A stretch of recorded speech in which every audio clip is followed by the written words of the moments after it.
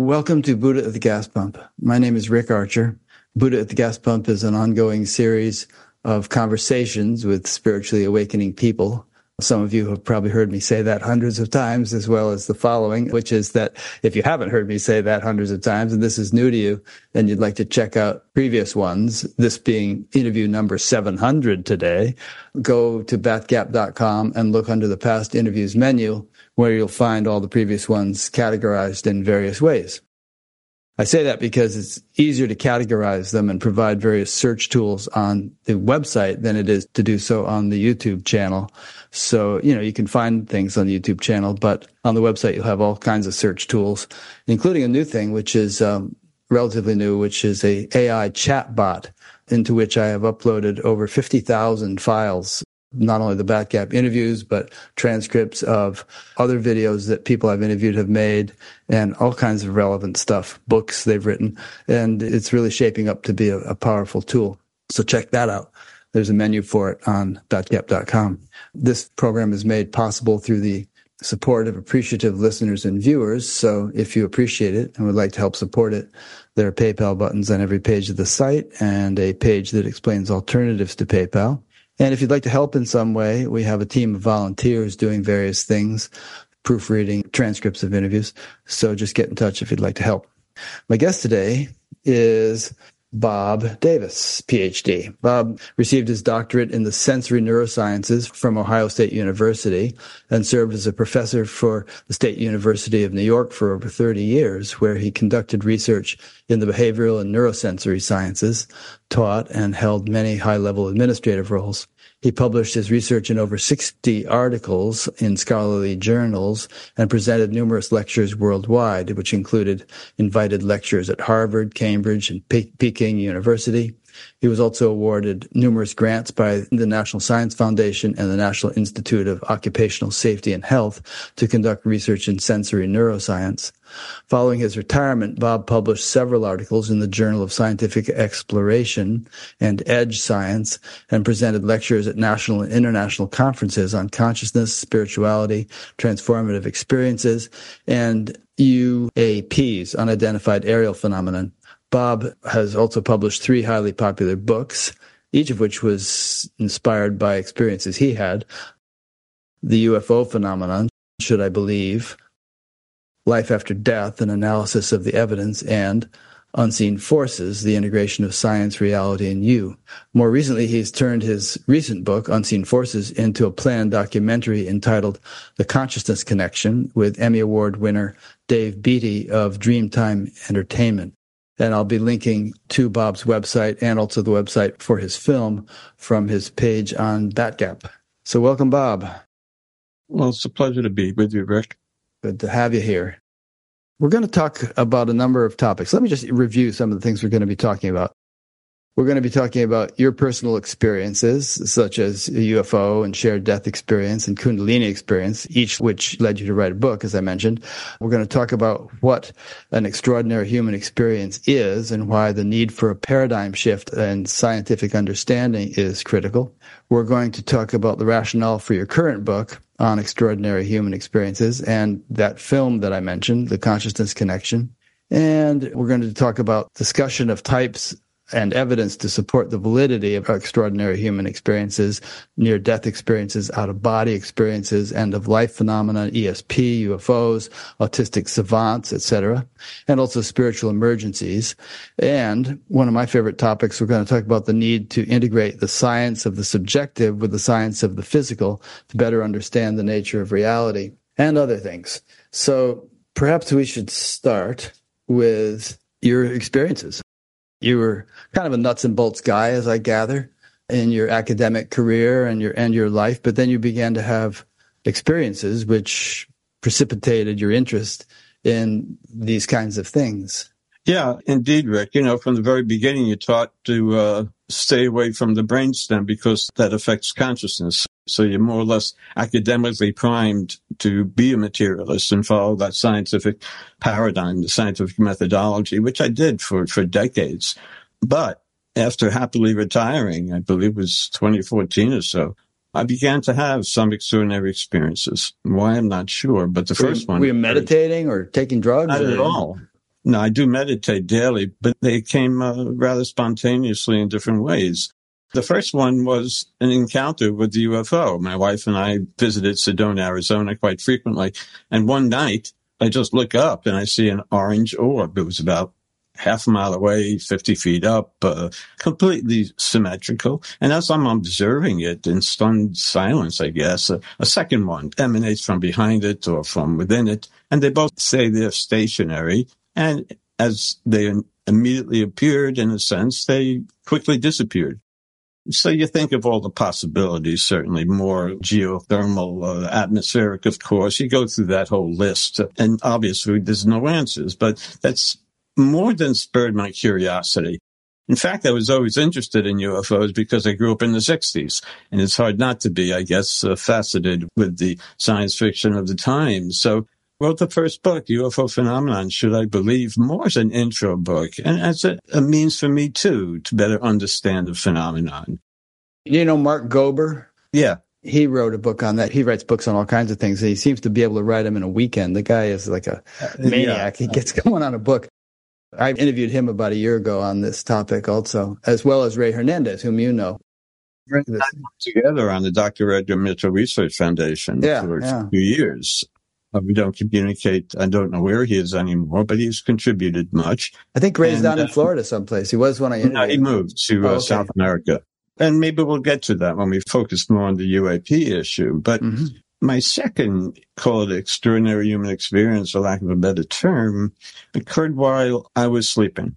And I had this extraordinary, call it empathic shared death experience. Some people refer to it as a shared death experience that my good friend Raymond Moody called, where I had the sensation, realer than real, of suffocating. It was the worst feeling I'd ever had. I was truly dying. Of course, it woke me up. But I was given a message that my colleague in the lab had died, my dear friend Ann.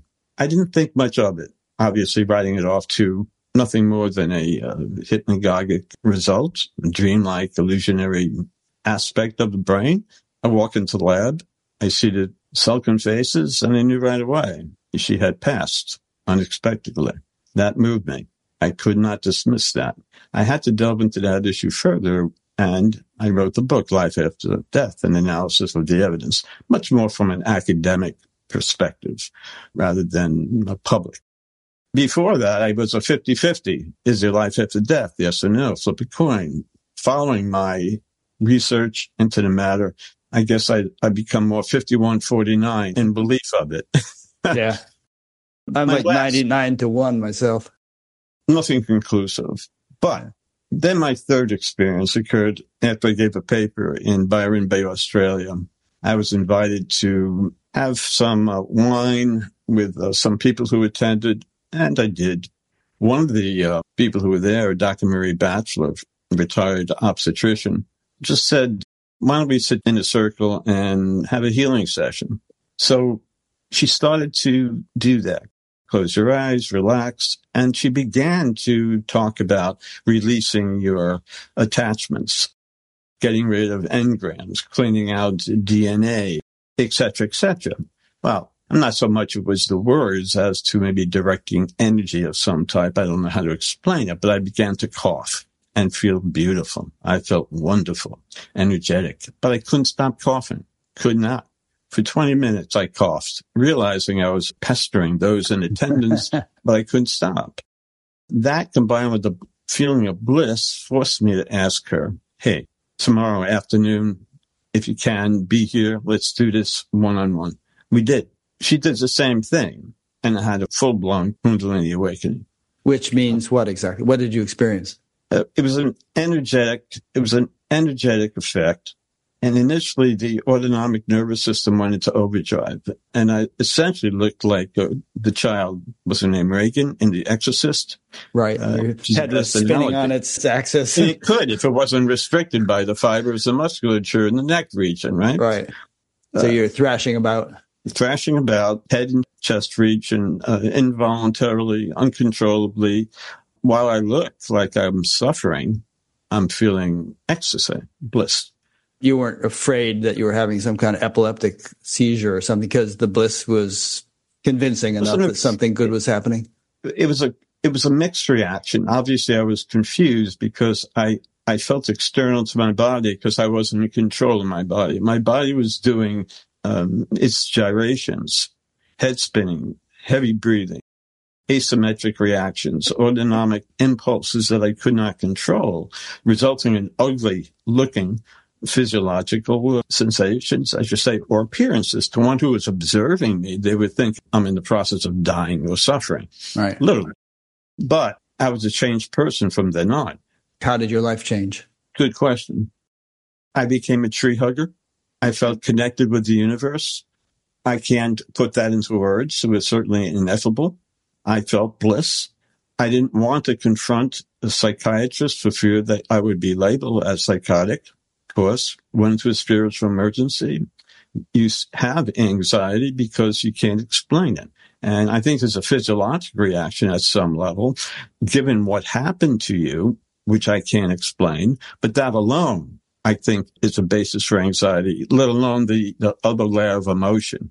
Why am I observing the universe in a different way? Why do I feel this sense of interconnectedness? Why do I want to hug trees? Why do I want to talk now about spirituality? Why do I feel closer to people? Why do I want to disengage from those who I sense negative emotions from, like I never had before? I'm different. My beliefs, my attitude, I didn't fear death like I did. But I picked up Grof and Grof, their book on Kundalini. Stanislav Grof, yeah. Stanislav Grof. He's been on that. It hit home. It fit me to absolute T, symptomatically, in terms of the aftermath and after effects. I was full in a spiritual emergency, having kriyas thereafter. Only when I meditated or talked about spirituality with people, my upper lip would automatically vibrate, and I tried to suppress it for fear of embarrassment. But interestingly, when I meditated for about a year or so afterwards, when I got into deep meditation, I heard music. I heard spiritual bells. Interesting. That's definitely a Kundalini symptom. One of them. Yeah. I didn't have all of them, but that's one that is noted. But the most beautiful, I hate to use the term heavenly, but that's appropriate. And I mentioned this to Bruce Grayson when we spoke. I interviewed Bruce at the International Association for Near-Death Studies as part of our film.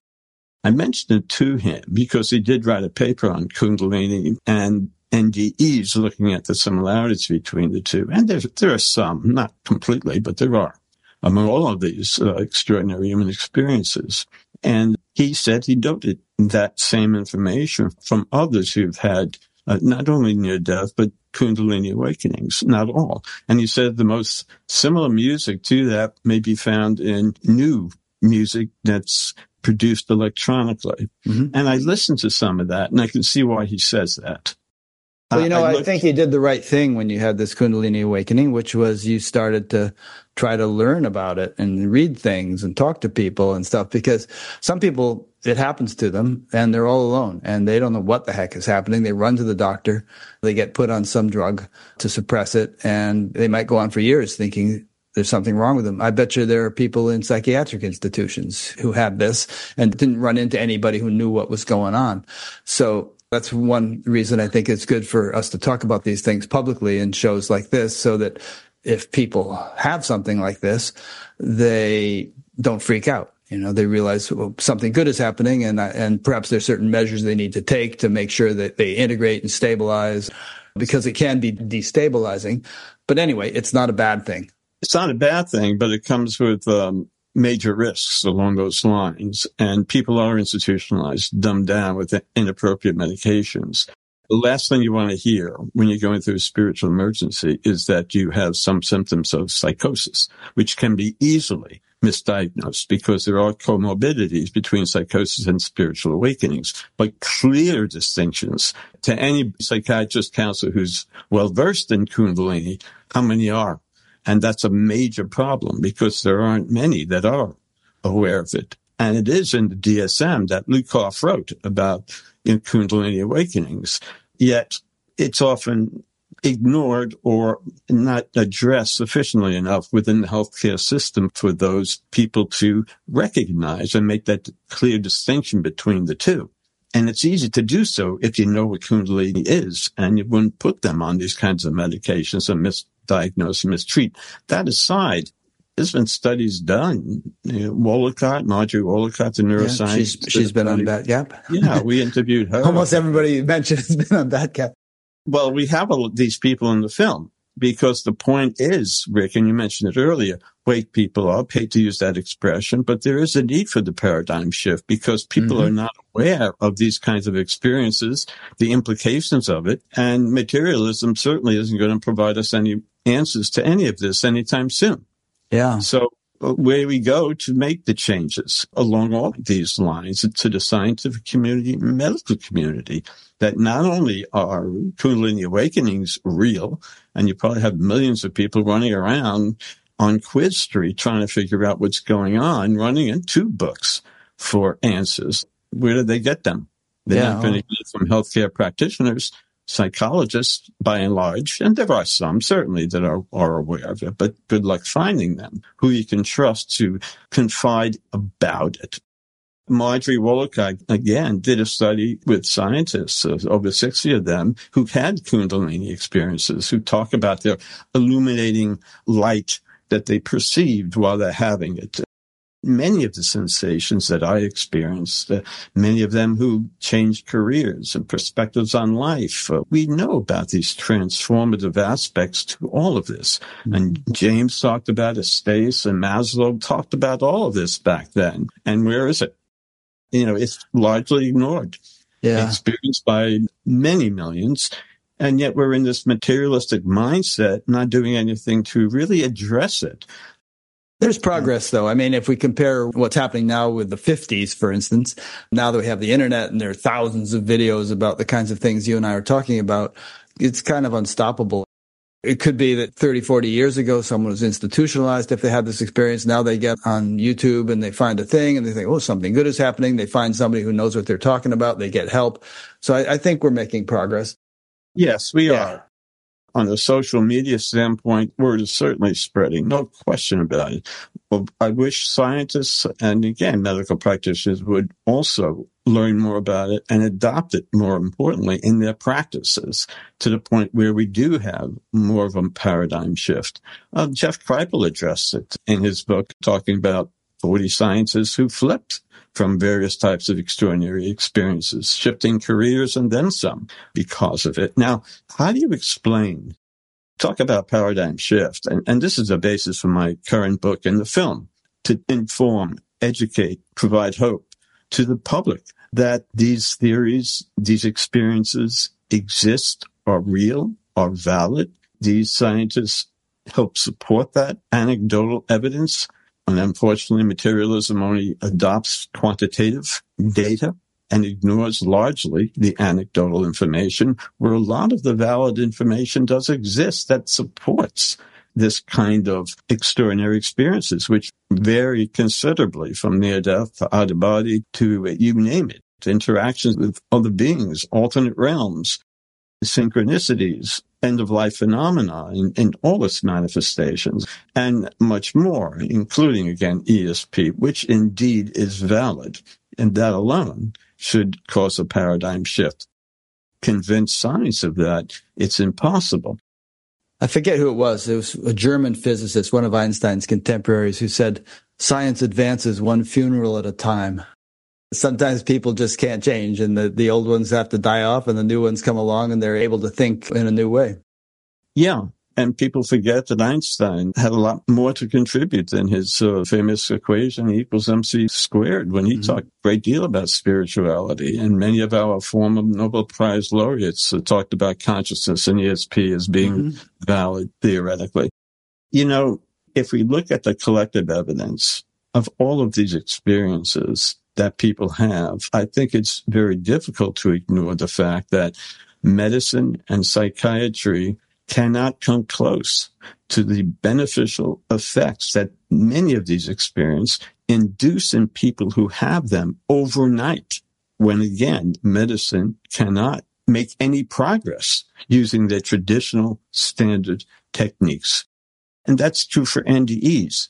People have them, and they've changed dramatically overnight to where their psychological problems prior to their NDE vanished.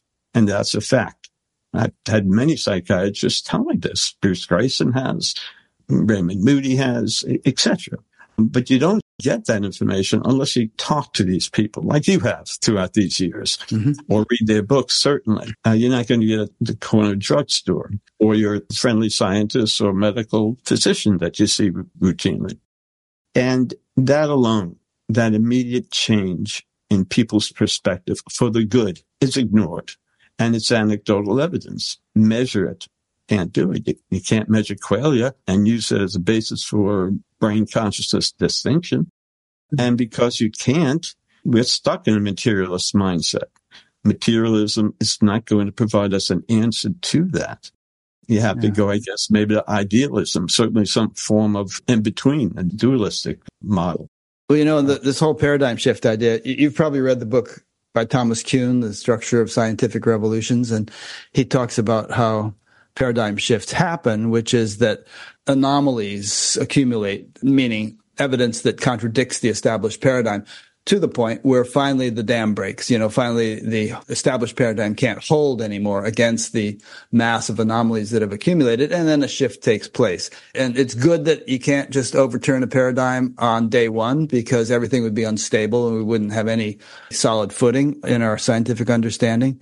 And so there is a tendency to resist paradigm shift, especially by the people who are embedded or invested in a particular paradigm. But eventually it gives way. It's inexorable, once enough evidence accumulates. And I think a lot of evidence has been accumulating. And these days, tons of people are studying this kind of thing. I mean, psychedelics. Look what's happening at Johns Hopkins and NYU and some of these other places. Robin Carhart Harris over in the UK, they're doing all this work with psilocybin. And like you said, with NDEs, very often there will be a huge change in worldview after one of these experiences. People who are diehard atheists all of a sudden believe in some kind of deity or divine presence. And that kind of stuff is becoming more and more mainstream, and it's helping people so much with alcoholism or PTSD or end-of-life fears and things like that.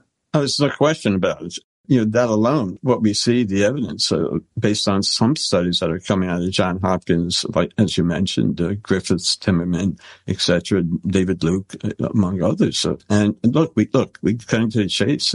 FDA has approved the use of ketamine in forms of severe depression. And we see other clear evidence of positive outcomes from many of these psychoactive agents on severe mental conditions that have been untreatable with standard approaches.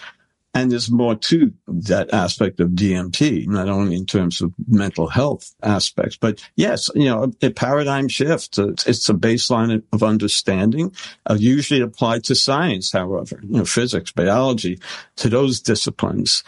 And we only have a shift when we get contradictory evidence of established theories. So what's it applied to? Germs, the orbits around the sun, and quantum mechanics. I think you can make a case for even CO2 emissions as a basis for a paradigm shift now. Artificial intelligence is another case. The paranormal, however, is my case. And I'm not alone in making that case, because I think you need to understand the paranormal. I hate to use the old term, to understand the paranormal to better understand the normal. I think that's very true. I think you have to understand the paranormal in order to understand consciousness better. What's the expression, Rick? All you need is one white crow, right, to disprove a theory. The theory that all crows are black, right? Yeah, in my mind, we have a whole flock of these white crows when it comes looking at evidence, insofar as this is concerned. Yeah, I don't know where the evidence is more strong, but you take each and every one, and we could talk about each and every one for quite a bit of time, as you have in the past with many of your extraordinary guests. DMT, as you mentioned, is just one thing. Not only does it show these remarkable changes in symptomatology that's pathologic in nature in many cases, but you also, of course, see evidence of people being changed behaviorally in terms of being flipped, but also in terms of believing that even though they're wearing a suit and a tie, sitting at a beautiful desk on Fifth Avenue, based on their DMT experience 2 years ago, they still believe that the beings that they interacted with or the deity that they interacted with still exists. That experience caused them to have a major impact on their belief systems and everything that flows out of that, an alternate reality, whatever feeling they may have had at the time, which was generally positive. So we're seeing remarkable results insofar as that goes. Interactions with beings and information they contain is also quite remarkable. You know, there's an organization over in the UK, you're probably familiar with it. In fact, Marjorie Willicott is very involved. It's called the Galileo Commission, and David Lorimer heads it up. And it was so named because church authorities refused to look through Galileo's telescope to observe the moons of Jupiter because for some weird reason, Jupiter having moons would conflict with church doctrine. I don't know why exactly, but they wouldn't look. And Dean Radin and others have had the same experience. People say, we don't want to look at your research because it couldn't be true, so we won't look. But again, it's like it's a lost cause because as the anomalies grow, as the research gets more voluminous and rigorous and so on, it's going to be harder and harder to stick your head in the sand and ignore it. But as you said, we make progress one funeral at a time, and it takes a good 100 years or so, indeed, before you do see a paradigm change. Maybe that'll occur more quickly. I think things are speeding up. You know, I really do. So. They're always saying the pace of change is increasing in this technological age exponentially. And I think that's happening with the kinds of things we're talking about, too. It took 66 years since the Wright brothers flew at Kitty Hawk to when we first landed on the moon. Yeah, isn't that amazing? I think 66 years, from then. And geometric progression, who the heck knows what's next? But I think what should be next is what we're talking about, certainly among other things. But the science of the self, not a unique idea, call it what you will, a deeper exploration of this nature of these experiences and consciousness, integrating this objective with the objective, going beyond our conventional scientific boundaries. And I think this shift has to acknowledge that consciousness is an active participant in understanding reality. It has to go beyond the traditional views of science, reducing consciousness to biochemical processes within 100 billion neurons within the brain. And I don't think you can do that. Neuroscientists continually try to find consciousness in the brain, and the best they can do is to categorize consciousness in terms of states of wakefulness. In terms of psychological perspectives, it's viewed as predictive processing models. In terms of Eastern philosophy, you're going to get the complete opposite, more of certainly an idealistic model. So you don't get a consensus reality. And as more of this evidence of the paranormal accumulates, I don't know who, what, and where is going to take the ball forward, but maybe the Galileo Project, maybe organizations like the Gary Nolan's Soul Foundation, who we interviewed at Stanford University about the UAP phenomenon. We went to the International Association for Noetic Sciences, IONS, right? IONS, who Dean Radin is the chief scientist of, to interview some of these scientists there. Now, that's an organization at the forefront of research in ESP and related matters. And then we went to the Rhine Center, another well-established center for this type of investigation, and interviewed John Cruft, the executive director. We went to the Near-Death Studies Conference. University of Virginia, Washington, maybe? D.C. Oh, Washington. Okay. And went to the Monroe Institute in favor of Virginia. Talked to many people there, including Eben Alexander, the neurosurgeon who had his famous NDE that he popularized in his book, The Proof of Heaven. But more importantly than just capturing the information that these leading scholars in their respective fields share with us, which is extraordinarily important, is capturing the subjective information by those who have these kinds of experiences, which we mainly got at the Monroe Institute and the Conference on Near-Death Studies. Integrating, again, both makes for a much more holistic, better picture of what we're trying to understand here. Yeah. That's what the film The Conscious Connection is about at consciousnessfilm.info. And again, Dave Beatty of Dreamtime Entertainment and Wilson Hawthorne of Telemedia, I forget the name, are co-producing that. But that's the essence of the content of the combination of both aspects of reality, I think, are what's missing. And we keep talking about that and how that is integrated into a coherent whole and applied meaning to and application of, because application means this. When you talk to experiencers, they talk about an evolution of society. They talk about the world as it should be, in my mind. They talk about the end of a collective destruction, one that is only for the enhancement of survival, world good, and peace and all of that stuff that we want. If everybody had a Kundalini awakening, I certainly think we'd be much better off. I think that's a very important point, because we're talking about paradigm shifts, and it might sound kind of intellectual or abstract or philosophical, but it's really kind of critical and practical, because the world is going to hell in a handbasket with pollution and climate change and species extinction and potential for thermonuclear war and all these other things. And all those things are manifestations of the predominant paradigm, which is, as you said, materialistic and reductionistic. And I think that we've seen, and it's more obvious than ever, that that paradigm has been inadequate and that it needs to be revised, which is not to say we want to throw the baby out with the bathwater. I'm always interested in the juxtaposition of science and spirituality. Spirituality is ancient, goes back thousands of years. Science is relatively new, but each of them has something to offer, not only to all of us, but to each other. Spirituality can enable science to explore all kinds of realities that scientific methodologies so far haven't considered even exist, much less could be explored. And vice versa, I think a scientific empirical attitude can help spiritual seekers avoid magical thinking and fruitless imagination, and to be rigorous in their pursuit of spiritual experience. And also, of course, all the tools of science, such as Dean Radin and various neurophysiologists are employing, can help to measure, to some extent, these inner states that people are experiencing. Perhaps eventually we'll be able to identify a brain signature for higher states of consciousness or other such things, and just as we have for ordinary states of consciousness, such as waking, dreaming, and sleeping. So I think we're moving toward a merger of these discrete disciplines of science and spirituality, and perhaps 100, 200 years from now, maybe even sooner, it'll seem absurd to isolate them from each other. They will have conjoined into a single methodology of gaining knowledge with naturally different facets, as science and spirituality both have now, but they'll be partners, collaborators in helping us understand the nature of life and of reality.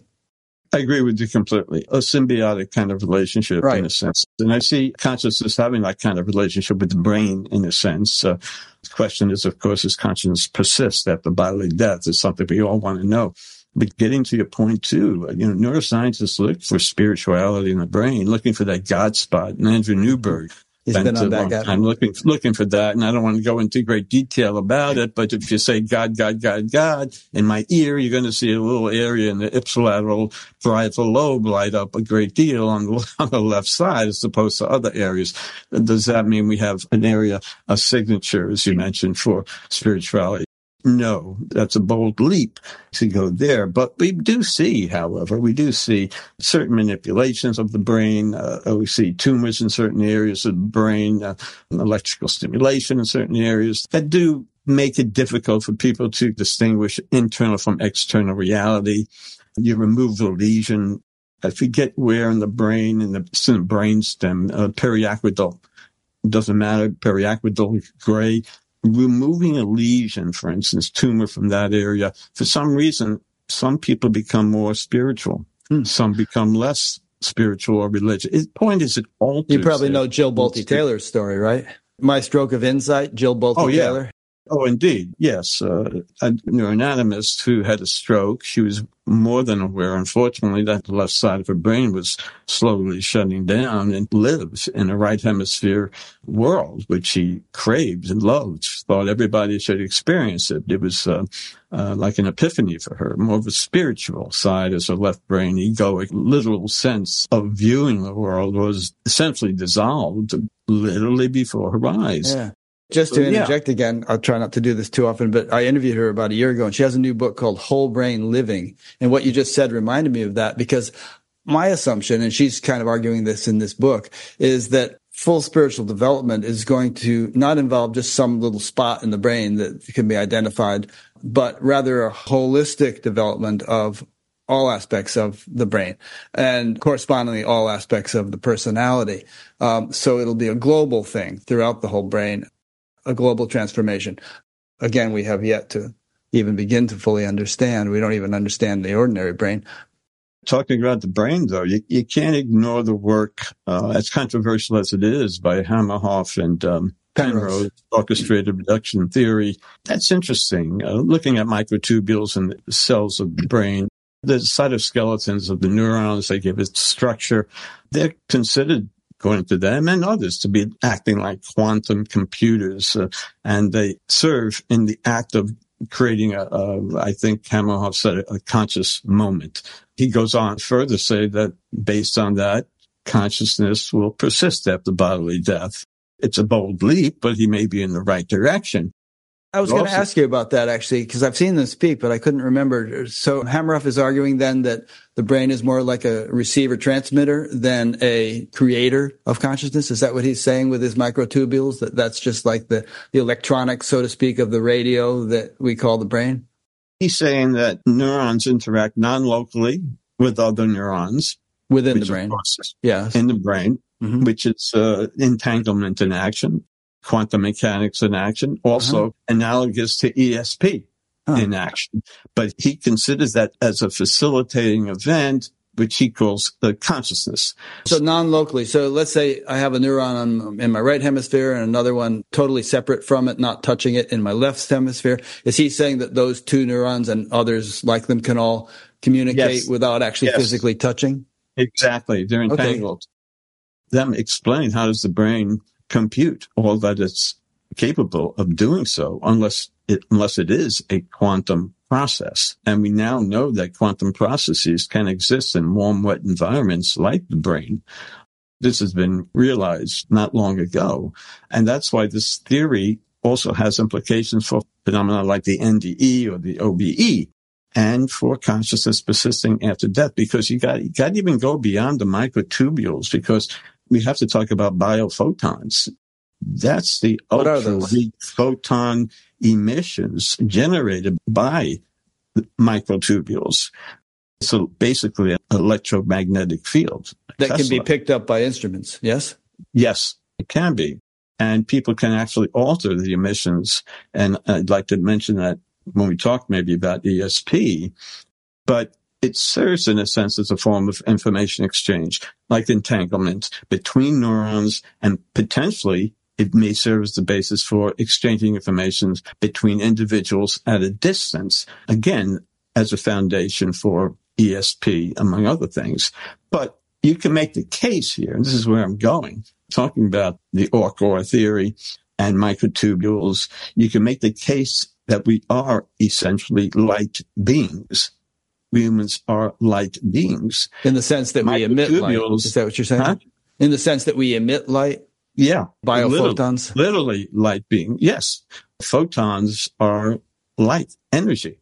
And what we know about light is that it can transmit information.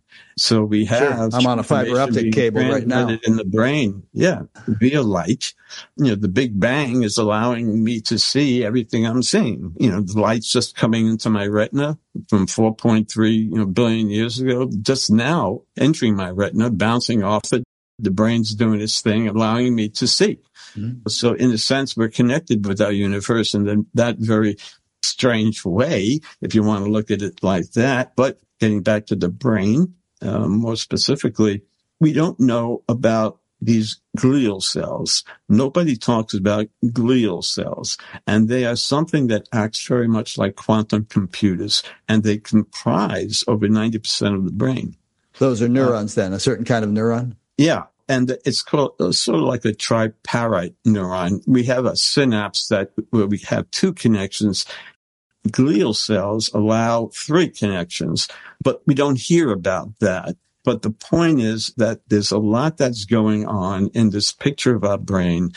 at least in my mind, that is poorly understood, that has a lot to do with the transmission of light energy surrounding glial cells, also magnetite, an unusual element that also exists in the brain that's highly responsive in the electromagnetic process. And yet little attention is also given to that. So you have the microtubules, you have magnetite, you have glial cells, and you can make the case initially that we are light beings. But that aside, the point is we do not understand the brain and its role as a quantum computer. Yet we probably exist as many physical quantum systems interacting with a quantum mechanic world. And when we have these extraordinary human experiences and all this varying range and detail and diversity, we're seeing, I think, possibly evidence of quantum mechanics in action in everyday life. Maybe that's a stretch. But at this level of understanding, we don't have the ability to use science other than what exists. And the thing that only exists in my mind is not traditional scientific theories, although certainly some are applicable without question, but more so in the area of quantum physics. As controversial some are, theories within it are, much of it is well accepted and valid. But you hate to use that as always the answer, because it isn't. Like false memories and illusions and imagery, you could use it as a basis for reality. And I hate to keep running to quantum mechanics as the answer. You have to be very careful. Particularly since we don't understand quantum mechanics. I mean, I think it was yes, one of the founders of quantum mechanics says, if you think you understand it, you don't. Well, some people say spiritual people like us tend to reference it as if we knew what it actually was. But we're talking theoretical physics, but we see quantum processes, quantum computers, and we see quantum processes in the brain. Yeah. And we're moving in that direction, but we can't use it as a basis to explain everything away without question. Veridical perceptions in near-death experiences, it's probably one of the most important lines of evidence in my mind, for a paradigm shift, probably one of the most critical ways in which we can say that here we have subjective evidence that clearly contradicts established scientific principles, and thus we should move on and have a paradigm shift. Define veridical perceptions. Sure. Veridical perception is one who obtains information during a near-death or out-of-body experience that's later found to be true, accurate in detail by an independent third party. Yeah, I can give you a couple of examples from people I've interviewed. You made an interesting point about philosophy and spirituality, and it ties in here because that's the argument at hand here, the science and philosophy, and where we integrate it and how do we balance each and come to some understanding. Nevertheless, when we interviewed Bruce Greyson, he's for those who don't know, a psychiatrist and one of the leading researchers in the field of near-death studies. He told us a story, and Dave Beatty and I, at the conference, and it went something like this. One person he interviewed at the time of that person's near-death experience, to get the person's name, he's about 25 years of age, he's from South Africa. He was hospitalized with severe pneumonia and couldn't catch his breath, had to be resuscitated many times. And there was a primary nurse who worked with him every day. She had to take some time off for a few days going on vacation, and she told him that another nurse would be taking care of him. While she was away, I believe her name was Anita, he had another respiratory problem. He had a near-death experience. While he had this near-death experience, he saw Anita. Anita came to him and said, "Jack, I want you to go back. I want you to find my parents, tell them I love them very much, and I'm sorry I wrecked their red MGB." Now, that was back in the 1970s in South Africa when she wrecked the red MGB. So when Jack woke in the hospital, he started to tell the nurse about his experience. And when he talked about Anita, the nurse began crying and rushed out of the room. Well, it turned out that Anita took the weekend off to celebrate her 21st birthday, and her parents surprised her with a gift, a red MGB. And she got so excited, jumped in her car, took her for a test drive, ran into a telephone pole, and died a few hours before his near-death experience. So there's no way, in Bruce Grayson's mind at least, that he could have known at the time that she had died, or certainly how she had died, and yet he did. There's many cases like that. There are dozens of cases like this, probably more than dozens. It happens all the time. And I can go on. And besides Eben Alexander's story about the woman on the beautiful butterfly, got the picture after his NDE, and that was his sister who he saw, who he never met because she died before he was born. His parents had never told him about her. And then he said, hey, I had this experience. Do I have a sister? And they said, yeah. Yeah, I could elaborate more. It goes on and on about certainly individuals blind from birth who have an NDE, and for the first time they experience sight and see their world. They were describing this to Jeff Long, founder of the Near-Death Experiencer Research Foundation. We interviewed a medical oncologist. He interviewed a woman named Vicky, blind from birth, and she describes the visual field as being to the left, to the right, up, down, back, and front. And Jeff said, what do you mean back? And she said, yeah, I could see 360. You could see all around me. And I said, no, we who have sight from birth, we have eye sockets. We can only see in front of us. There are many cases, people born blind from birth who describe that circular view. So what would you conjecture might be the mechanics through which a person could have that kind of experience? Either they're blind and they can see, or they're under anesthesia and they can see what's going on. Rick, some of it, we haven't yet fully, clearly defined death clinically. And I think we're just seeing now that the brain certainly survives a lot longer than we expected. It certainly survives much longer than 10 to 20 seconds after cardiac arrest. It could last for hours under ideal conditions, and very possibly longer than that, especially the auditory nerve. Thus, people may be able to hear for quite a bit of time when they are declared dead. And then, for some reason, they're resuscitated and come back. But they're never really dead. That's why we call it near-death experience. But the point is, we don't have a clear definition of that. So some of this recall that we may be considering as vertical perception may be related to that, but it doesn't account for the nuances, the accuracy and detail of these kinds of experiences, unless we're independent of the body. And once the filter mechanism is reduced, this inhibition occurs, and we see evidence of this inhibition during NDE states in the brain, as well as during DMT states in the brain, where we see this filtering process, a quieting of brain states. The default mode network, it goes into a very relaxed state, as if we're in a meditative state of calm. Yeah, so we're using the word filter here. This is important because what you're saying is that the brain actually blots out a lot of what we could potentially be experiencing, and that's to our advantage, because if it didn't, it would be like being on a heavy LSD trip all the time. There's just too much, TMI, as they say, too much information.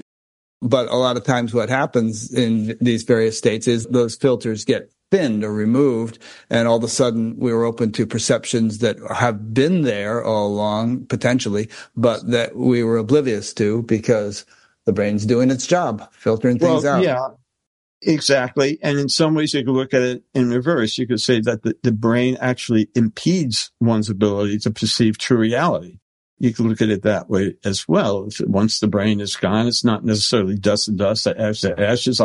I'm doing something else in another alternate reality, as some people believe, or for reasons of worship, of religion, culture, or they experience it directly.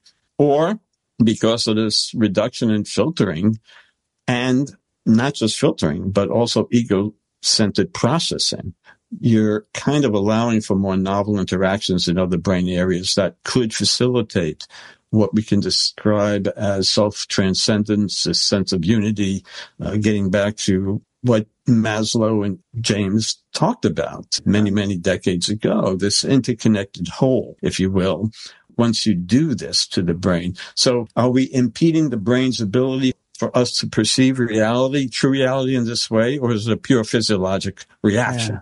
like getting rid of the left hemisphere in Jill Bolte Taylor's experience, while she had just the right hemisphere to use as a basis for her perceptual reality. Just one quick point to throw in here while we're on the topic of OBEs and NDEs is that in Eastern thought, it's understood that we have a subtle body. They call it Shukshma Sharira. And that when the physical gross body dies, the subtle body isn't affected in the least. It carries on and is responsible for reincarnation and all that. But I think that one possible explanation for the mechanics of out-of-body experiences and near-death experiences is that despite the fact that the physical body may be incapacitated, the subtle body is still functioning, and it can actually see without physical eyes or hear without physical ears. It can see something that's happening a mile away.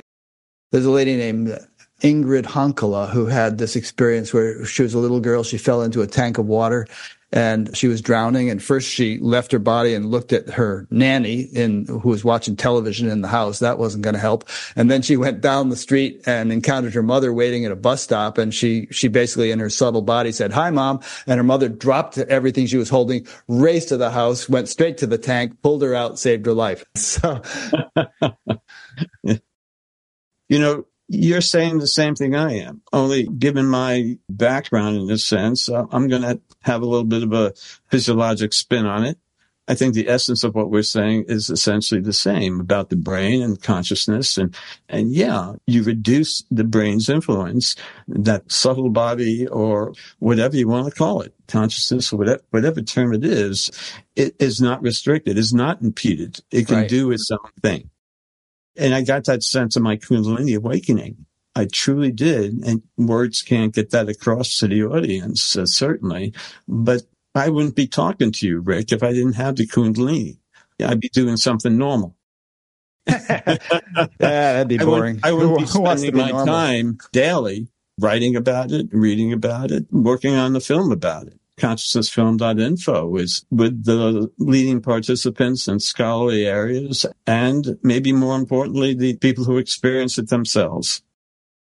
And that's the issue at hand. How do we integrate the two, the subjective with the science of the physical, to understand what we call reality? And do we look to Ken Wilber, look at his work, physicist David Bohm?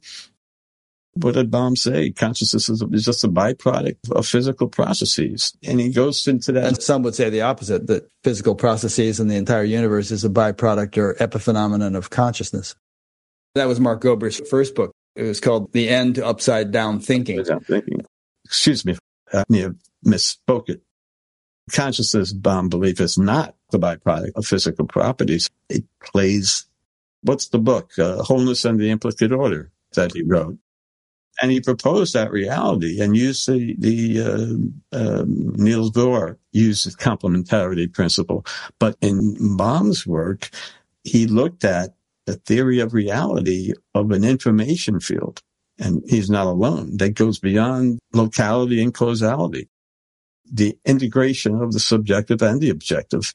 So he asked deeply for the need for a paradigm shift, but you combine that with Niels Bohr, who brought into the mix the complementary principle in quantum mechanics and the observer effect. It underscores the notion that the wave nor the particle alone fully represents the atomic scale of physical matter. So just as the subjective and the objective are in describing the essence of our reality, we see it on the subatomic scale in Bohr's principle. Question is, can that be extended to an aspect of human consciousness?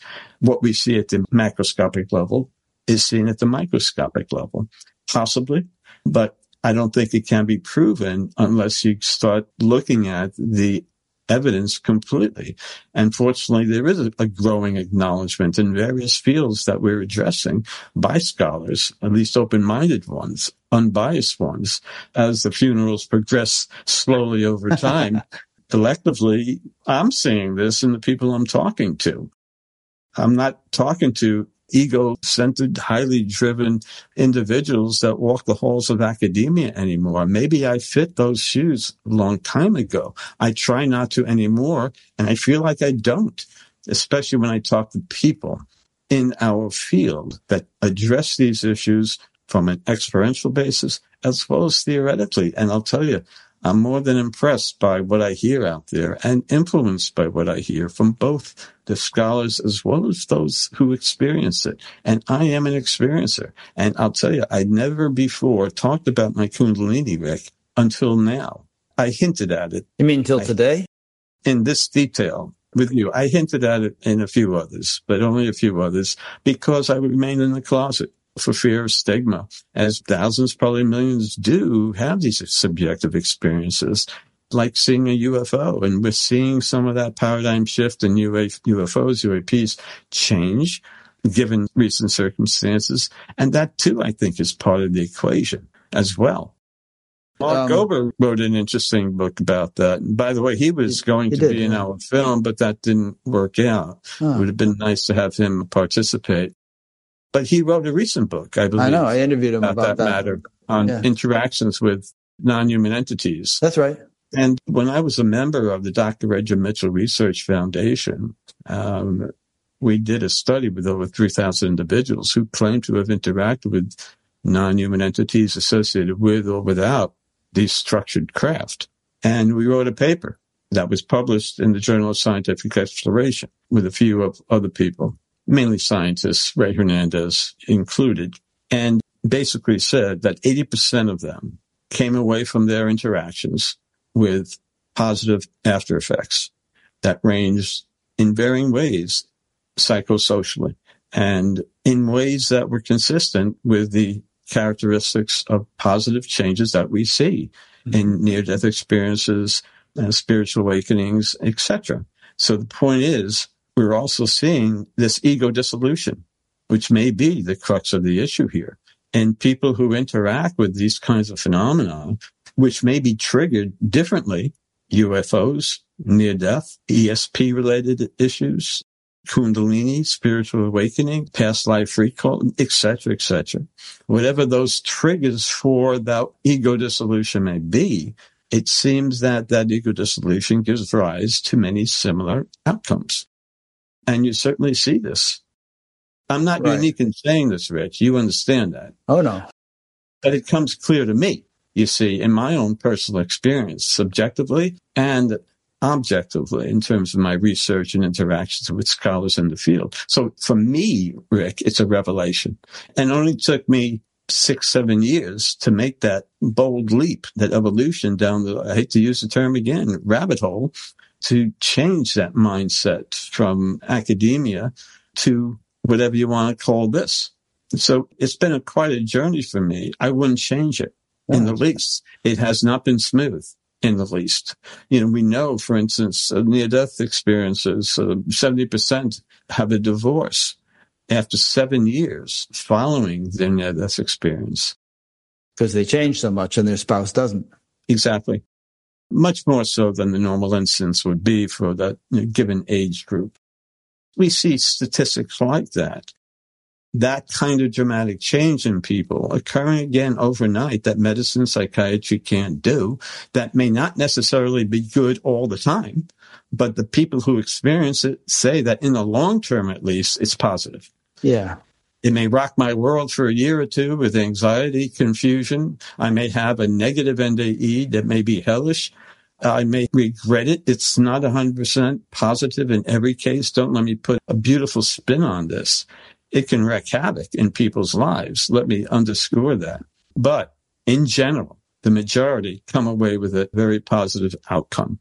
There's so many stories in spiritual literature going back thousands of years of people going through the ringer after they have some initial awakening and having their whole life kind of restructured quite chaotically in some cases before they come out the other side being a happy camper. Happened to St. Francis and St. Paul and so many yogis. And it's kind of necessary because we're ensconced in our particular mode of conditioned behavior and so on. And that type of conditioning is completely inappropriate to an enlightened way of functioning. So somehow we've got to get from here to there. And it often involves a lot of turmoil and purification and periods of instability sometimes and all kinds of stuff. And there are, various methods that can help you get through it all, various spiritual practices and physiological treatments such as Ayurveda or other things that can smooth the transition. Yeah. And you're well aware of that for personal reasons. Oh, yeah. I've been through all kinds of and more. But why should I be learning how to deal with this chaotic psychological stress following a Kundalini or something else extraordinary in my life? Why should I be getting the answers from you or Stanislav Grof or other material that are so few people in number who understand it, as opposed to somebody? Why weren't you taught that in school or something? Yeah. Who you think would know? So people mistakenly, and maybe not in all cases mistakenly, go for seeking that help, as we alluded to earlier, and regretting it in the long run. Being mislabeled, mistreated, mishandled, making it worse. Maybe the solution will meet the demand. And, as more and more people start having spiritual awakenings, the help will have to come to meet them. When we were kids in the 50s and 60s and so on, not a lot of this was going on. And so it wasn't taught to us in school or in any kind of training that we went through. But these days, such topics are actually studied in universities, and more and more so, because it's in the air, it's in the water. People are having experiences and they want to know what they are. Again, moving forward 50, 100 years, it could be that spiritual practice and all kinds of understanding about it and physiological, neurophysiological correlations to it and all could be a standard part of academic training from preschool on. And there are changes to medical curriculums where there are more integrative approaches that are incorporated, more holistic approaches. But what's interesting? Studies have shown that about 80% of all physiological problems have stress contributing either to their complete cause or exacerbating the symptomatology. We all understand the mind-body connection. But the point is, what percent of doctors give appropriate advice with regard to reducing their patient's stress? Well, studies out of Johns Hopkins and Harvard did extensive work in this area and found that, based on their research, less than 5% of general practitioners provide advice in that area where people can potentially benefit. And of course, they're more prone to managing it with medication or pat on the head or some placebo comment. These days, as compared to 50 years ago, you hear on Good Morning America, some doctor gets up and says, you should meditate. And, of course, exercise is advocated much more than it used to be, and how important that is for managing stress. So it doesn't happen overnight, but like many of these things, it's creeping into the mainstream. Well, what creeps into the mainstream is, I think, the consistency of the kinds of experiences that people are having in terms of the essence of the subjective experience. Because when you look at these extraordinary experiences that we're addressing, we're talking about issues of non-locality, a sense of interconnectedness, of course, entering these alternate dimensions, coherence, again, aligning with principles in quantum mechanics, the sensation of timelessness, absence of past, present, and future, which is a common theme in these experiences that, again, aligns with what quantum mechanics is about. The atomic particle is non-local, has no past, present, future. We see this instantaneous information exchange at the atomic level, at the neuronal level, in terms of ESP. We see ESP experiments whereby before, and Dean Radin did this, before one is shown an erotic image, the brain unconsciously registers it about 0.2 milliseconds before it is shown, and about 2 to 4 milliseconds before it comes into your conscious awareness. So there's something going on unconsciously that enters our brain, mind, system that we aren't aware of. Yet that moment of delay between the unconscious and conscious event could have an influence on our behavior, on our expectation of what's going to happen. And it does. So in other words, Dean is verifying that premonition is a real thing, that people can predict what's going to happen. Yeah. We operate in a sense in a quantum like fashion. Mm-hmm. And you see it physiologically, you see it subjectively.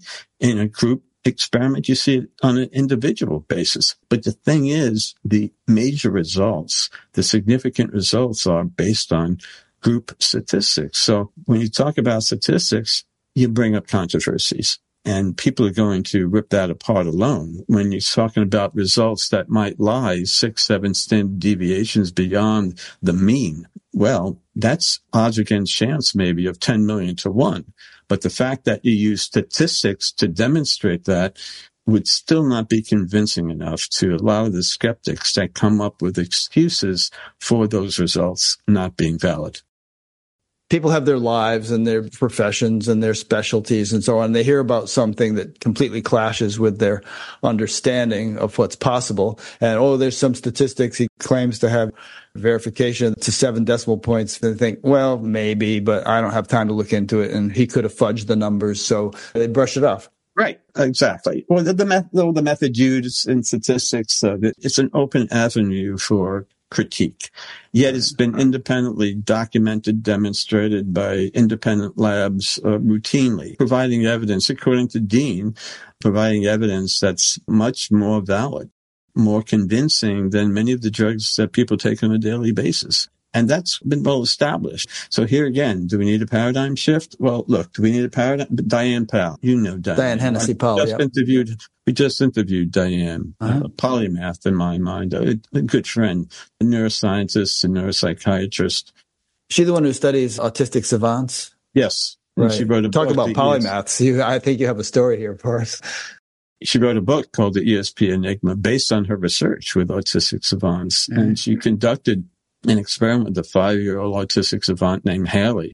You talk about ESP, the brain, and consciousness, kind of ties it in a sense. And cutting to the chase, Haley worked with a therapist who had a partition in front of her. Very simply, the therapist would hold up pictures or equations or sign symbols on the card outside Haley's view. There's no way Haley could know. Triple, quadruple blinded, all that sort of stuff. And remarkably, Haley was consistently accurate to accuracy of 90%.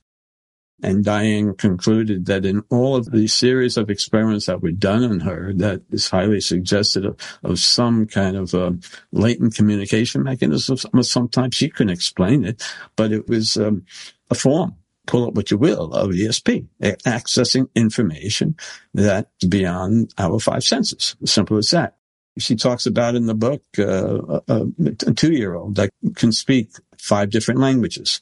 A 5-year-old, I'm getting maybe the age is wrong, but it doesn't matter. It seems like a 5-year-old never exposed to math, yet when given the question, solve the cube root for this 4-digit number, the answer is provided to the 0.00 decimal point. We hear these stories. The Rain Man was based on Kim Peek, and you could read a separate book. One using each eye independent of the other, and memorize it all. Remember each word and recite each word in each book back to you, front, forward and backwards. And despite the fact he didn't have a corpus callosum, that band of white connective tissue that allowed for the right and left hemispheres to communicate with each other. And that's probably a brain glitch. That's not necessarily an example of ESP, but the others are, where we see evidence of psychokinesis.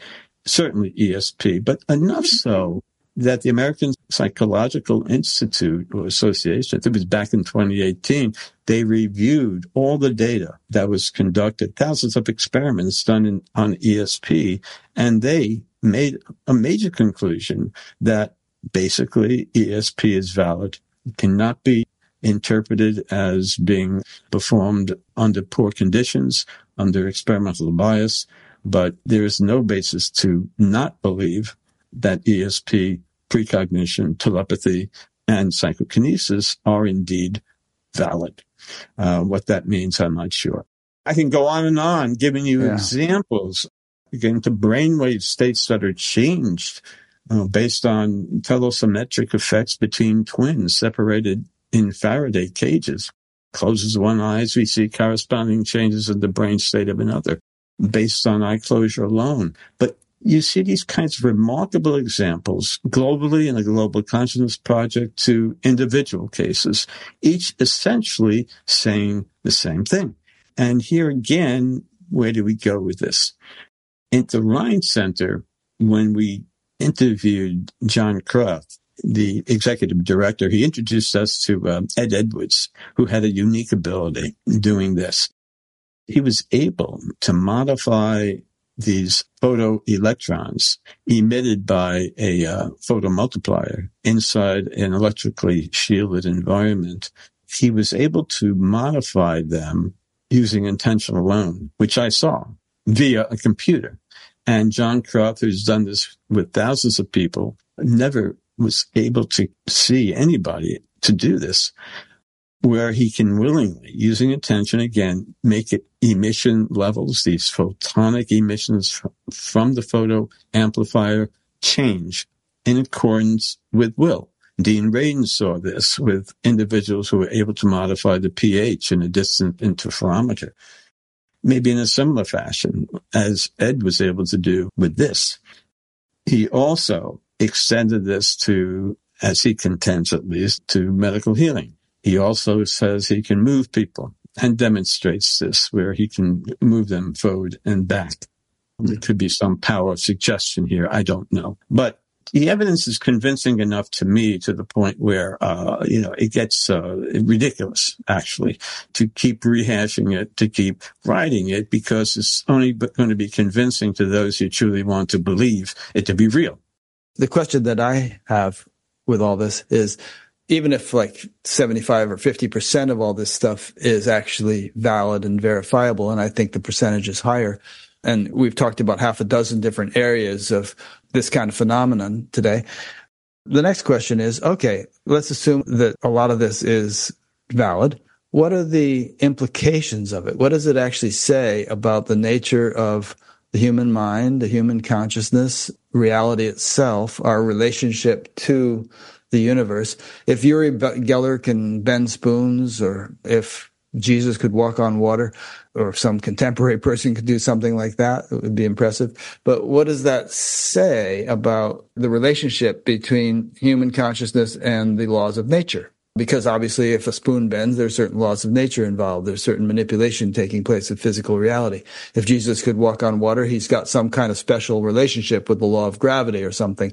So what is human consciousness such that it could have that kind of influence, which is ordinarily outside the realm of possibility? Do we all possess such capabilities inherently? And could there be, or actually is there someplace in the universe, a society in which such things are the norm, and everybody's walking on water and ruining the cutlery? Oh, I have an easy answer for that question, Rick. I wish I did. It's getting to the bottom line. All of my bullshit baffling brain, so to speak, what good is it really if you don't press it and say, what's the big deal? What's it all mean? Put it in perspective. You talk a good line, Davis, but what are you really saying here? What's the practical implication for us all? Exactly. Well, one, it calls for a need for a paradigm shift. What that means, I don't know. That's something else. Get more people involved at the scientific, medical, and societal level. Wake them up at some level. I think it means that in terms of making people more aware of the concepts that we're discussing. You've done this for many years, and you're to be certainly commended for that without question. But, we don't have an answer because we don't fully understand its potential implications, because the potential for consciousness, its ability to interact with physical reality, which I do believe it does, and it does so subtly, not convincingly. Bending spoons may be all we can do at best. There may be other ways, too, that we're not aware of, emotionally, among people, behaviorally, that we're not aware of, karmatic ways, karma.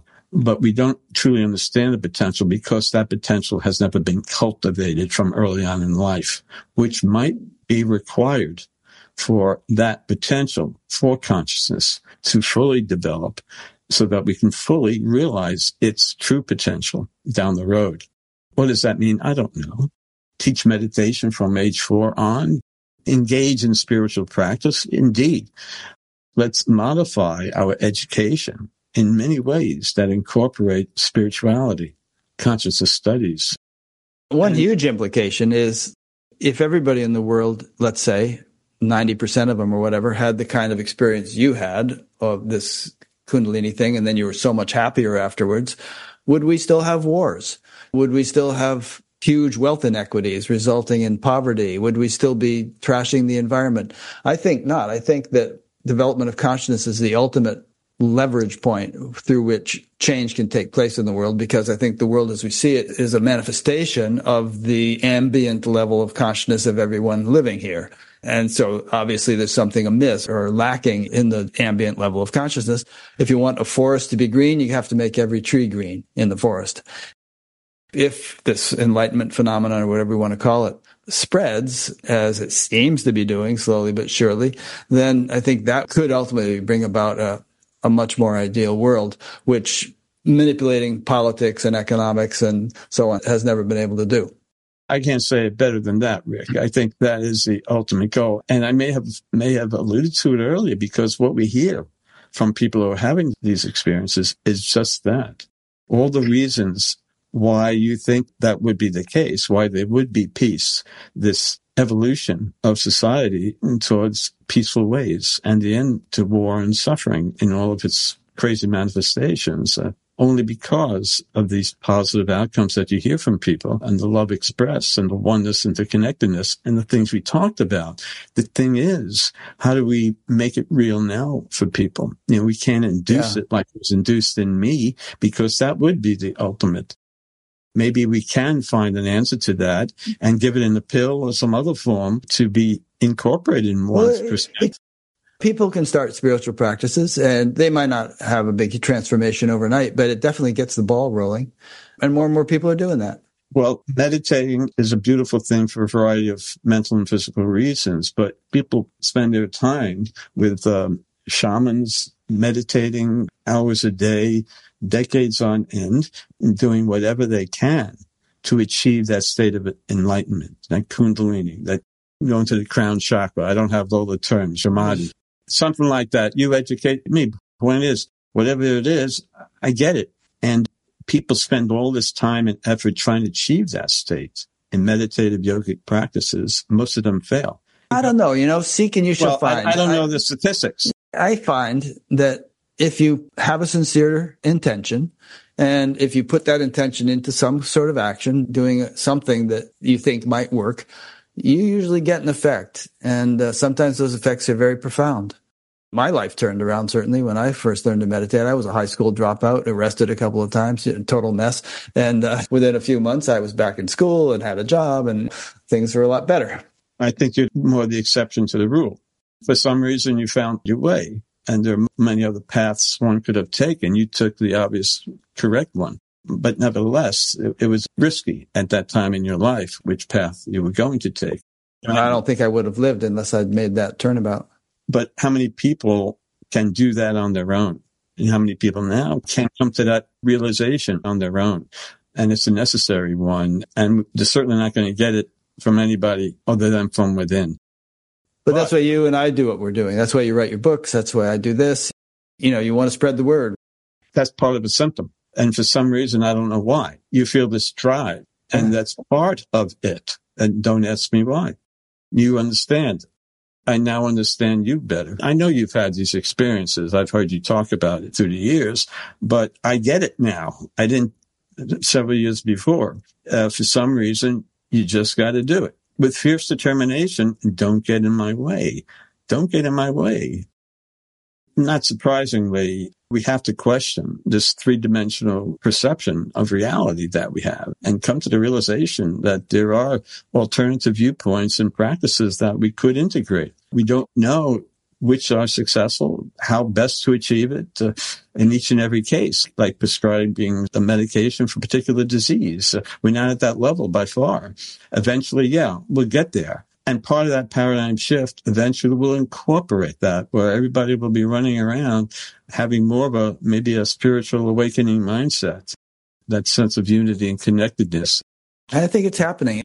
You hear Gallup polls and things like that of the number of people who have had some kind of extraordinary spiritual experience. And There's a high dropout rate in terms of institutionalized religion, but on the other hand, more and more people are identifying themselves as spiritual but not religious. They're enthused about spirituality. They're just not so into doctrines and rigid beliefs.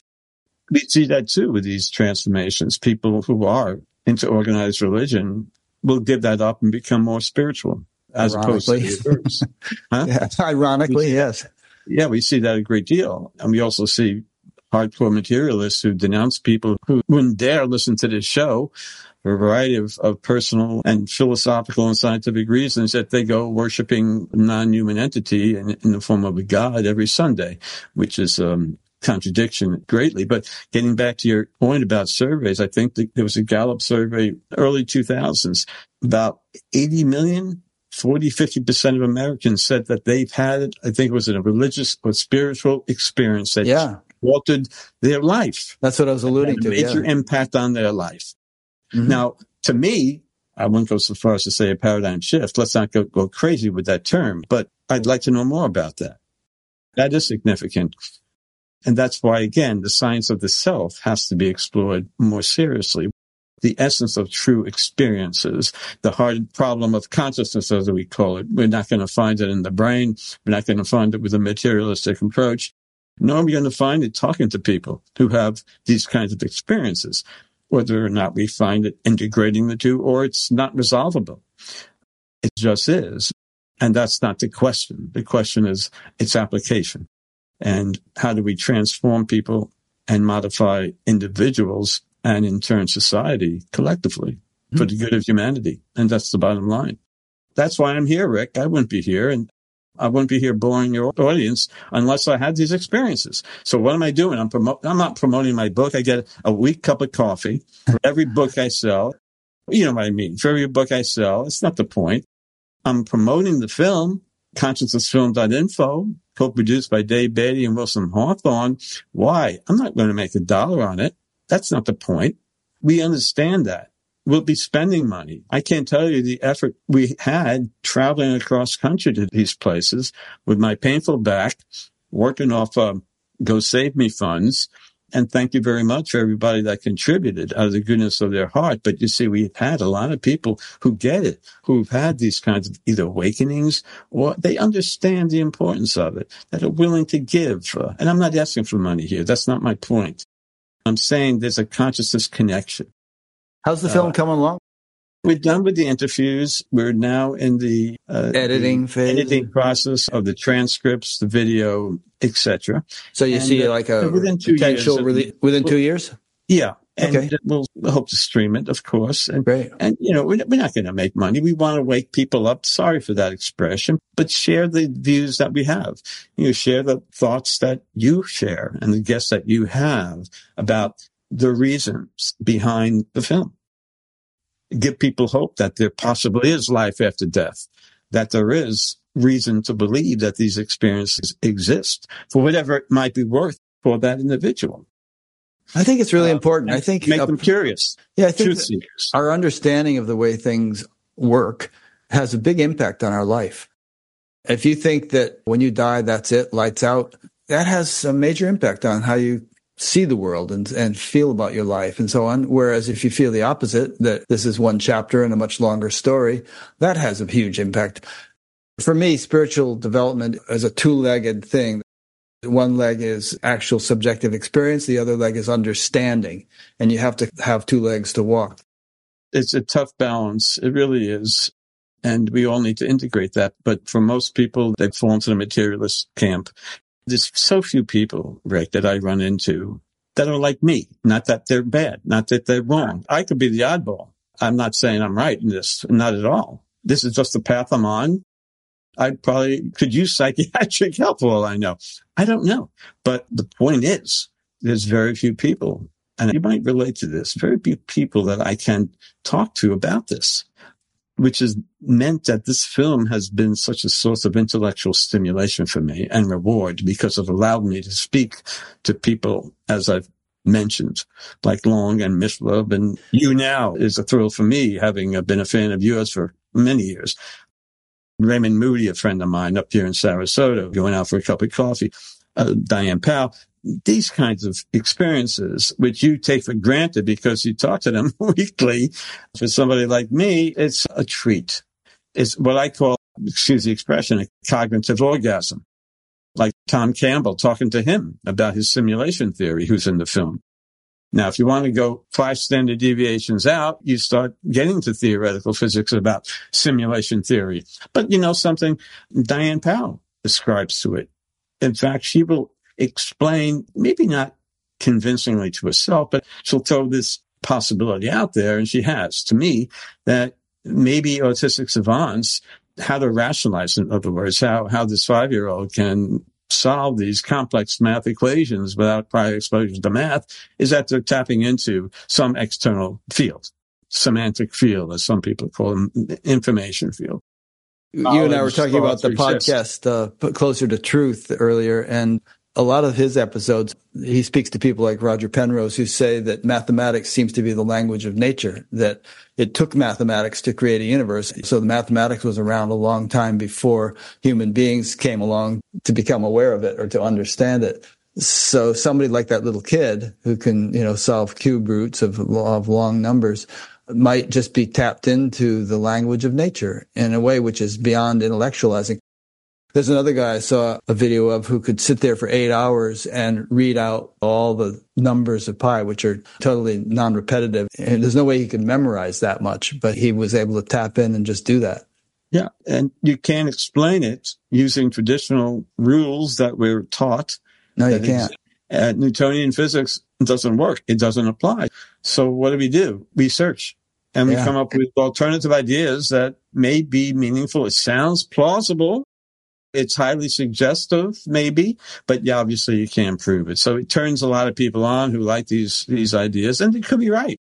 Maybe there's an avatar that's playing a game and we're part of the computer, That's not my idea, but you have people ascribing to this.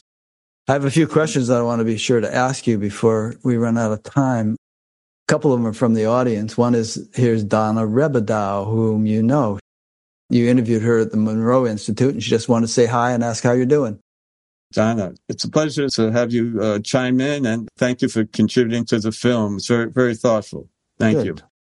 Here's one from Tanta Dadlani in Bombay, and she wonders, do you believe that parallel universes exist? It's something I can't believe with certainty. I'm not one to argue with Stephen Hawking and his multiverse theory or Everett and all of that. There are branches to a string. Are there alternatives and possibilities that coexist with ours? Maybe at the same time in space, but maybe at a slightly different phase to ours that makes it imperceivable, but does exist. I don't know. If you maybe ascribe to that the universe is constructed mathematically, I think you come to that kind of conclusion. That's how they did.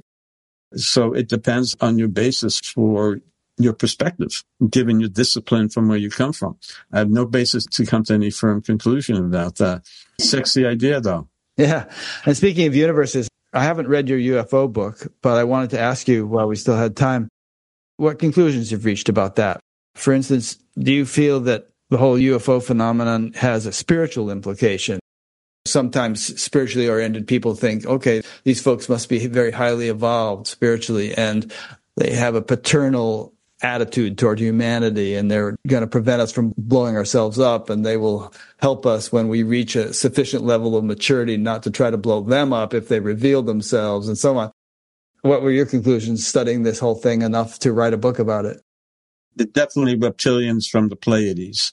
Oh, I thought those are the real handsome Aryan-looking ones, There's them too. That Billy Meyer talked about.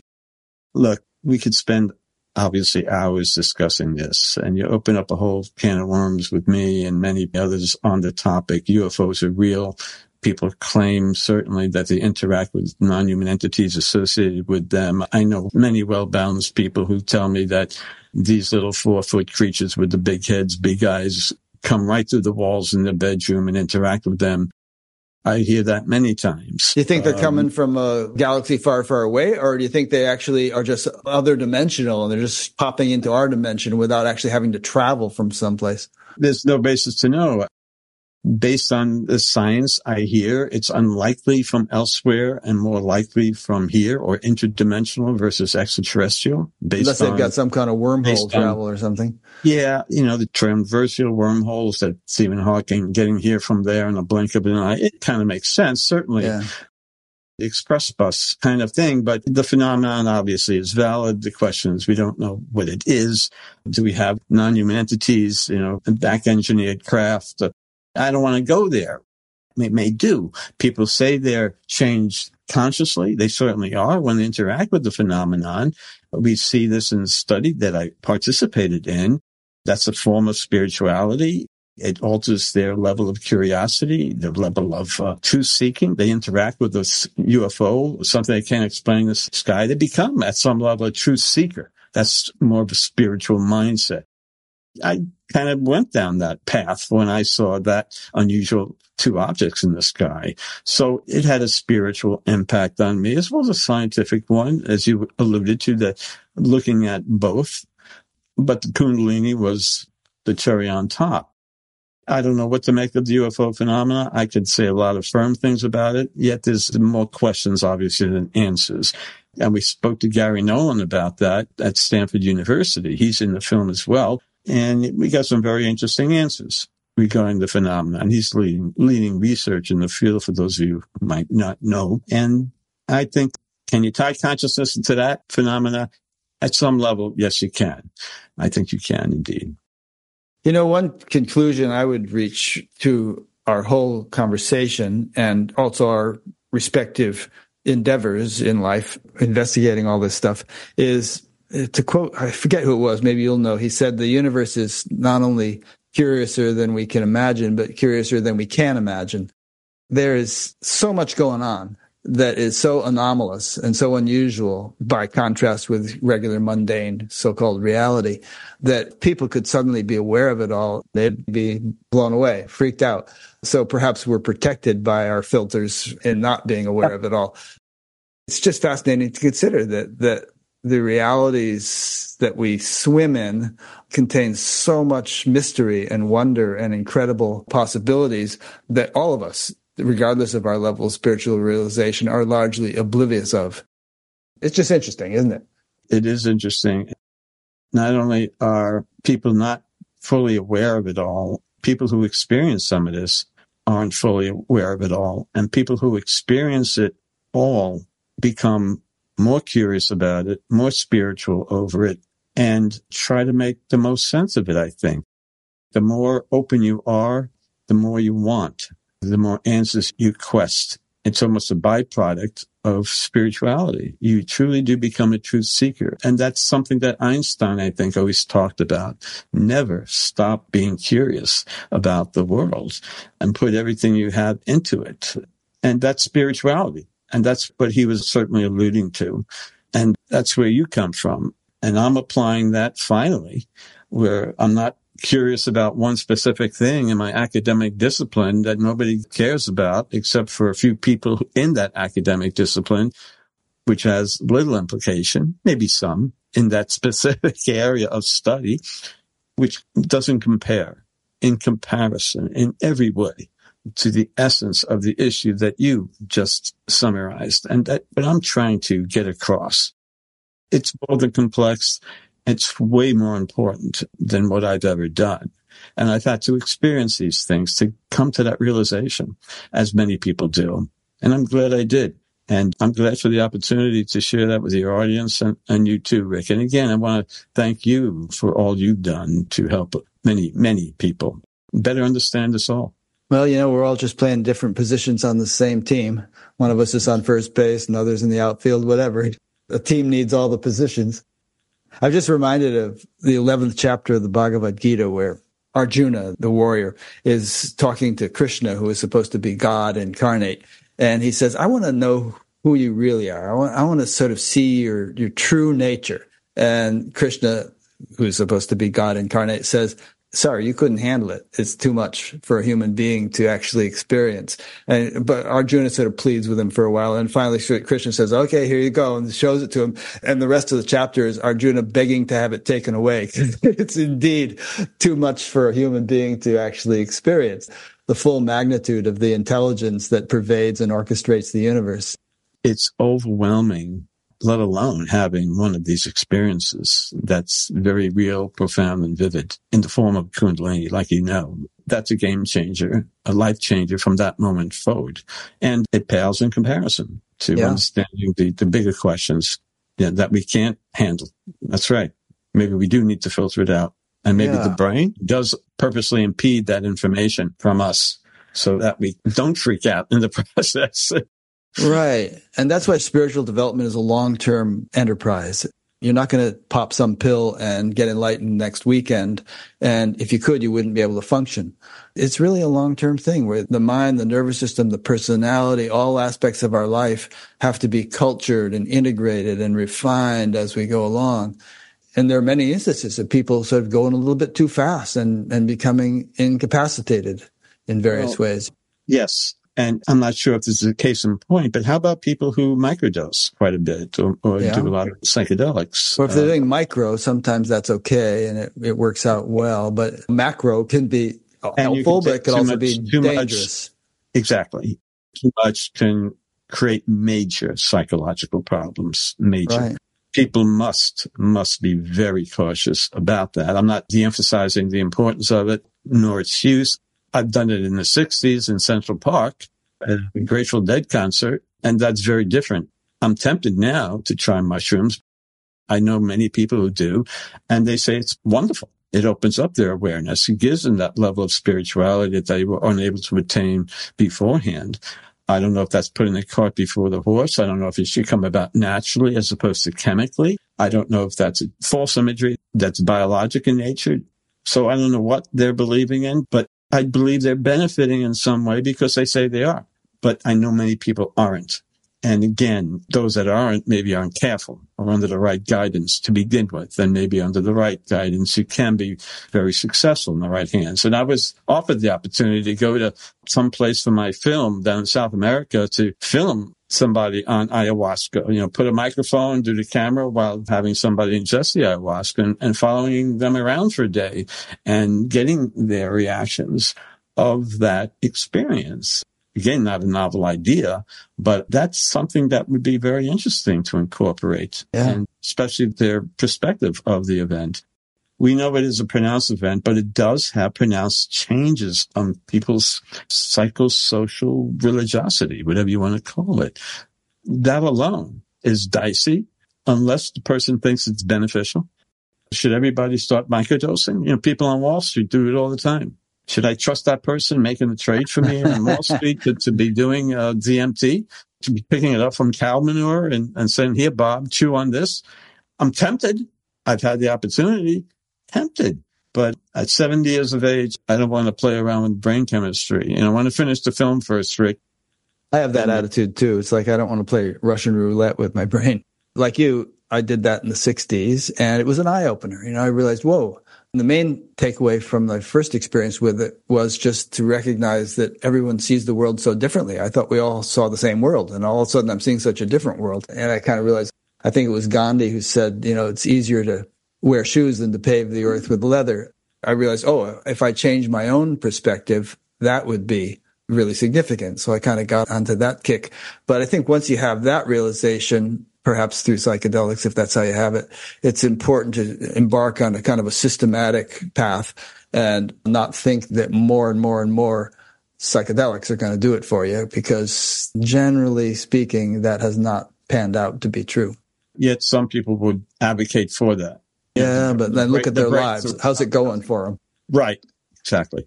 By the way, my battery is running low on my computer. I should let you go. So let me wrap it up before your battery dies. I've really enjoyed talking to you and listening to you in other interviews as I prepared for this. I appreciate the work you're doing, and I hope you keep it up. I'm sure you will. You're having fun with it. And I appreciate all those who've been listening or watching, and I'll hope you stay tuned for the next one. Any final thoughts?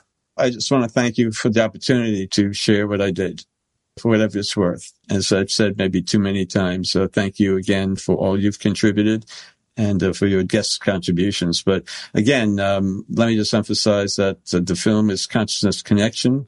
The website is consciousnessfilm.info. And please take a look at it. And if you can provide any support to it. And if not, we understand. Any questions, don't hesitate to email me at davisri57yahoo.com. And my website is bobdavisspeaks.com. That's bobdavisspeaks.com. Okay, and I'll put all that stuff on your Bathgap page, including your email address, since you have just made it public. Great. All right, thanks, everybody. Thanks, Bob. Thank you, everybody. Talk to you next time.